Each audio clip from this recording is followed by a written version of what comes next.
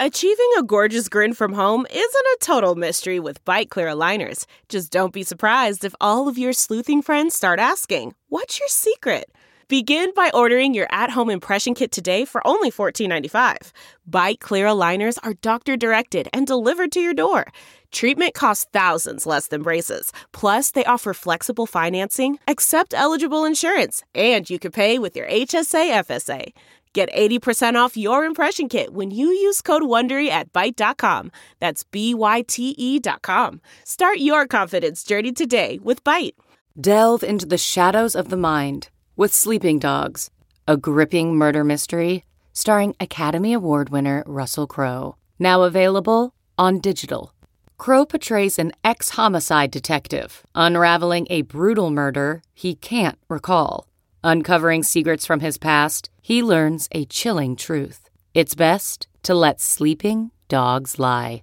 Visit sleepingdogsmovie.com/Wondery to watch Sleeping Dogs, now on digital. That's sleepingdogsmovie.com/Wondery.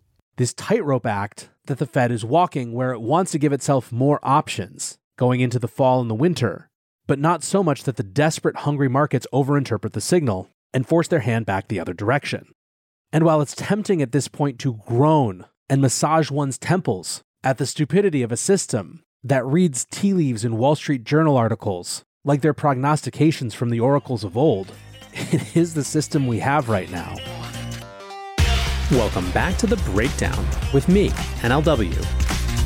It's a daily podcast on macro, Bitcoin, and the big picture power shifts remaking our world. The Breakdown is sponsored by Nexo.io, Circle, and FTX, and produced and distributed by CoinDesk. What's going on, guys? It is Monday, October 24th, and today we are doing a Monday Macro Day.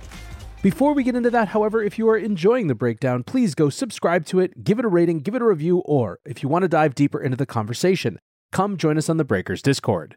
You can find a link in the show notes or go to bit.ly/breakdownpod. Also a disclosure, as always, in addition to them being a sponsor of the show, I also work with FTX. All right, guys, happy Monday. And before we get into today's show, I want to give you just a little bit of a heads up about what to expect over the coming weeks. This week in particular is going to be a little bit hectic, although hopefully it won't seem like that to you. On Thursday, the fam is traveling internationally, where we'll be for 2 weeks. And so over the next couple of the weeks, you'll have some regular shows, but they'll be interspersed with interviews as well. I always love having a chance to catch up with smart people that I haven't been able to talk to for a while. And we've got shows coming on privacy, on wealth managers and their take on crypto, on NFTs in a bear market, and all sorts of other good stuff. So be on the lookout for those interviews starting later this week. However, today, like I said, we are starting on the macro side of things. And of course, at this point, everywhere, people are looking for signs that financial markets are breaking in a way that might force the Fed and the rest of the central banks of the world to pivot back to more accommodative monetary policy. For the last few days, the big part of the discussion has been on Japan. For the second time in about the last month, the Bank of Japan has stepped in to support the yen. On September 22nd, the BOJ spent around $20 billion in foreign exchange reserves to defend the yen when the exchange rate reached 145 yen per dollar. This was the first currency intervention from the Bank of Japan since 1998. The intervention pushed the exchange rate down to 140, but the reprieve was short-lived. Over the next 2 weeks, the exchange rate rebounded completely. On Thursday, the yen crossed the 150 yen per dollar level for the first time since 1990. This level has been widely viewed as a line in the sand for further BOJ intervention by commenters and traders. Friday night in Japan saw a violent swing, with the exchange rate first reaching 151 before the yen spiked to 146 on the back of suspected BOJ intervention. The Monday session opened with another rapid rally for the yen, this time reaching 145 momentarily before returning to 148. Analysts estimate that if Friday's intervention was in fact an intervention, it would have cost the Bank of Japan an additional $30 billion in reserves.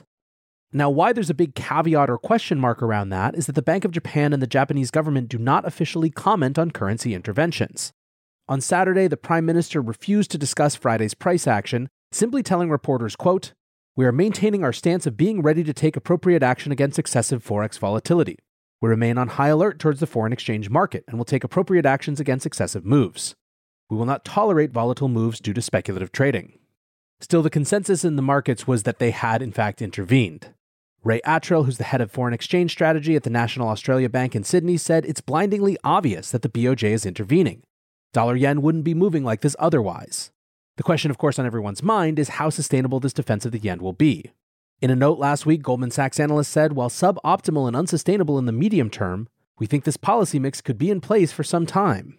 The chief foreign exchange strategist at Mitsubishi noted that currency interventions almost always fail. Quote, in the past crises involving the British pound and Italy's lira, authorities have ended up failing to defend their currencies. Likewise, Japan's stealth intervention only has limited effects. Strength in the dollar is the biggest factor behind the weak yen. If the United States shows signs of its rate hikes peaking out and even cutting interest rates, the yen would stop weakening even without intervention. End quote. One of the differences which might make Japan's combination of ultra-easy monetary policy and periodic currency intervention more sustainable is their comparatively low levels of inflation. Japan currently has 3% inflation, which is higher than the BOJ's 2% target, but relatively contained compared to other developed market economies. Despite rising inflation, the BOJ has maintained their policy of pegging rates at 0.25% all the way out to the 10-year duration. The real constraint on this policy might end up being foreign exchange reserves themselves. September's $20 billion intervention cost the BOJ 15% of its liquid foreign exchange reserves, but Japan does have a gigantic $1.1 trillion war chest of foreign reserves still remaining, which could be mobilized if necessary. The reserves are mostly held in U.S. sovereign debt, so this could add additional stress to an already thin Treasury market, and this is certainly on the minds of many investors. Speaking of which, turning to Twitter for a moment, there is a ton of skepticism about the long-term efficacy of these policies. Lee Drogan, the CIO of Starkiller Capital, said, when was the last time a currency intervention actually worked for more than a week or two? Stanfield Capital wrote, why does the BOJ think this currency intervention will work as long as it continues to peg 10-year bonds at 0.25% despite 3% inflation? This ain't exactly rocket science. Doomberg said, on September 22, 2022, the BOJ intervened to support the yen for the first time in 24 years. It had to do it again 30 days later. How long before the next one? Doomberg also wrote, this is like watching Tether defend the peg, except Tether did it. Southern Macro added, have never seen such a consensus view that the BOJ at all will fail with their currency intervention. Now, as I mentioned before, there is a lot of discussion about how this might impact U.S. Treasuries. Lisa Abramowitz, a host at Bloomberg, said Japanese authorities are likely to have spent more than $30 billion last week in their second intervention in a month to prop up the yen, according to estimates by traders. Gold Telegraph put that in context, saying Japan likely spent more than $30 billion last week to prop up the yen. Japan has signaled they have limitless funds to defend the country's currency. Are you still wondering why Janet Yellen is worried about Treasury liquidity? In other words, what happens if Japan has to sell some meaningful portion of its treasuries into a market that doesn't want them just to keep fighting this currency battle? Want to keep more profits when trading? Get the best possible prices and trade with 50% lower fees on Nexo Pro. The new spot and futures trading platform uses aggregated liquidity of over 3,000 order books collected from multiple sources. Utilizing the complete Nexo suite allows you to earn interest and borrow funds as you wait for the next trade setup. Visit pro.nexo.io. That's pro.nexo.io and sign up today. This episode is brought to you by Circle, the sole issuer of USDC and a leader in crypto that's held to a higher standard. USDC is a fast, safe, and efficient way to send money around the globe. USDC is always redeemable one-to-one for US dollars and has over $45 billion in circulation as of October 13, 2022. Plus, Circle posts weekly reserve reports and monthly attestations of reserve capital, letting users know that USDC is safe, transparent, and compliant with regulations. Just go to circle.com/transparency to see why USDC is a trusted stablecoin. The Breakdown is sponsored by FTX US. FTX US is the safe, regulated way to buy and sell Bitcoin and other digital assets, with up to 85% lower fees than competitors. There are no fixed minimum fees, no ACH transaction fees, and no withdrawal fees. One of the largest exchanges in the US, FTX US is also the only leading exchange that supports both Ethereum and Solana NFTs. When you trade NFTs on FTX, you pay no gas fees. Download the FTX app today and use referral code BREAKDOWN to support the show.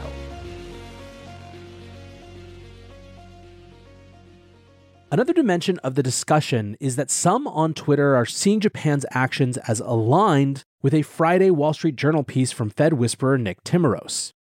Timiraos' piece confirms that we have another 0.75% hike coming up, but was substantively all about the discussion of whether there might be a pivot soon.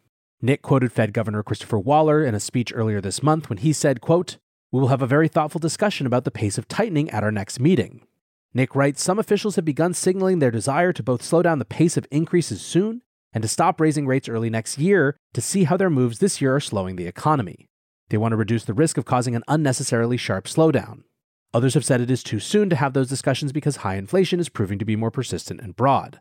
Jumping down, Nick continues, "Mr. Evans said he would prefer to find a rate level that restricted economic growth enough to lower inflation and hold it there, even if the Fed faced, quote, a few not-so-great reports on inflation." Evans said, "I worry that if the way you judge it is, oh, another bad inflation report, it must be that we need more rate hikes, that puts us at somewhat greater risk of responding overly aggressive." The point here that markets are reading into, of course, is that while the size of the interest rate hike is all but confirmed, Timiraos is largely viewed as the best vessel that the market has in understanding where the Fed's head is at. Given that he dedicated all of the words in this piece to growing debate and growing concern about overcorrecting, markets are saying, hey, that must be where the Fed's head is at as well. So going back to Twitter, as I mentioned, some argued that the Bank of Japan's actions were actually coordinated in some way with this quote-unquote leak from the Fed via Nick Timiraos in the Wall Street Journal. Lawrence McDonald tweeted, "Friday was a significant day. Bank of Japan intervention and a Federal Reserve policy path shift, it was an inside job. 3 things you need to know. No coincidences on Friday. The White House wants equities running higher in the precious 20 days heading into the midterm elections. Bank of Japan, after their first currency intervention failed, they panicked, brought in the U.S. Federal Reserve for much-needed support in round 2. Spectacular, quote, developed markets foreign exchange moves are something you may see once or twice in a lifetime. Story after story will be planted by the Fed. Financial stability risks are too high, the sales pitch has turned, the headline says it all. It's no accident that heading into the quiet period, which started Friday evening, the Fed started to lay out a policy path shift to support asset prices." Lynn Alden sums this up. Lawrence proposes that yesterday's partial softening of Fed rhetoric around rate hikes starting in December and the Bank of Japan's currency intervention were coordinated. Wait Capital writes, "See, I told you the dollar was peaking. If the BOJ does the biggest currency intervention in decades, the Fed telegraphs through the criminal minds at the Wall Street Journal that they'll pause, and OPEC's positioning is too bullish, the dollar, and bearish, the stocks." Travis Kling writes, "This is what global central bank coordination looks like. Wake up this morning and Treasury markets looking quite shaky. A couple hours later, Fed mouthpiece throws the market a bone. A couple hours after that, BOJ steps in to support collapsing yen. Incredibly fragile situation." Trader Alex Kruger writes, "Japan to the Fed. Stop hiking so aggressively or we will be forced to ramp up U.S. Treasury sales. Do wonder if that conversation took place in some form. Also, did the Timiraos Wall Street Journal quote-unquote leak give Japan a green light to intervene?" Now, a lot of people think this is just ridiculous. Paulo Macro writes, "Guys, none of the JPY interventions were coordinated. Can we please stop this? The morons who never traded an intervention need to go somewhere else, please. Yes, the BOJ is on the offer at 149 right now. No, the Fed isn't in on it. Please go elsewhere." Regardless of how coordinated this is, let's move back to the Fed and the Timiraos piece for just a minute. There are a couple more things that are notable from this article. The first is that it definitely isn't making it clear that some pivot is guaranteed. Quote, "One challenge is that some of the strongest support for slowing down increases comes from so-called policy doves, who have traditionally favored easier monetary policy. Last year, those officials argued most forcefully for waiting to remove stimulus policies. Now, with inflation running near a 4-decade high, it could be harder for their arguments to gain traction," said Neil Dutta, an economist at research firm Renaissance Macro. Said Mr. Dutta, quote, "At critical junctures in the monetary policy decision-making process, they've been spectacularly wrong. The doves are in the penalty box. There are costs to being wrong at key turning points over the last 18 to 24 months." End quote. What's more, the piece argues in some ways that the market's desperation for reacting to signals for pivots is actually making pivots less likely. Said Kathy Bosjanek, chief U.S. economist at Oxford Economics, "If officials decide to raise rates by 0.5 points or 50 basis points in December, they would have reason to worry about triggering another market rally. The equity market has been so eager to see pivots by the Fed. Fed officials have to explain that 50 basis points is still a meaningful increase. They keep jumping ahead to the last pivot and we're a long way from the Fed cutting rates." Nick's piece goes on. "The July rally reversed part of an earlier run-up in mortgage rates, which in turn supported a rebound in the housing market. If another market rally erupted this fall, the Fed might have to raise rates more than anticipated to slow down the economy, said Jason Furman, a Harvard University economist who served as a top advisor to former President Obama. Said Mr. Furman, quote, "The last thing you want is to raise rates even more to undo all that." Macro Alf made this same point on Friday on Twitter. "This pivot whisper is a terrible idea," he wrote. "One, it loosens financial conditions, which will require the Fed to soon talk tough again. Credibility, anyone? Two, it steepens the curve and sends 30-year yields to the moon, increasing systemic blow-up risks in derivatives and housing. Not smart."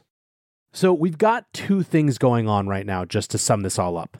On the one hand, you have a central bank in Japan who is actively intervening, or at least appears or is widely seen to be actively intervening in their currency markets in a way that they haven't for decades. This is made all the more interesting based on the fact that a lot of the mechanism for that intervention is using their foreign exchange reserves, i.e. US Treasuries, to defend the price of the yen. People are looking at it then not just as an example of a central bank in a developed economy taking the extraordinary action to try to defend their currency, but also wondering about the implications for the US Treasury market. Meanwhile, in the US, you have the Fed's chosen mouthpiece for signaling potential shifts in their thinking, in Nick Timiraos at the Wall Street Journal, throwing the market a bone, as Travis Kling put it. The piece in no way reads like it's a full steam pivot ahead, but to the extent that it was intentionally crafted to give the Fed some narrative space, it certainly is giving more credence to the "we don't want to go too far and we want to see the impact that our rate increases have already had" perspective in the Fed. Now, layering an interesting metagame dimension on top of all that, that piece from Timiraos concludes with the concern that if the market makes too much of the signal, the Fed is going to have to get even tougher again as a response.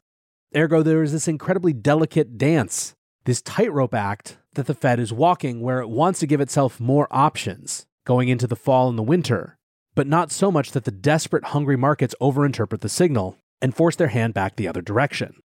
And while it's tempting at this point to groan and massage one's temples at the stupidity of a system that reads tea leaves in Wall Street Journal articles like they're prognostications from the oracles of old, it is the system we have right now. So here we are. Anyways, guys, we are off to another interesting week, if nothing else. For now, I want to say thanks again to my sponsors, Nexo.io, Circle, and FTX, and thanks to you guys for listening. Until tomorrow, be safe and take care of each other. Peace.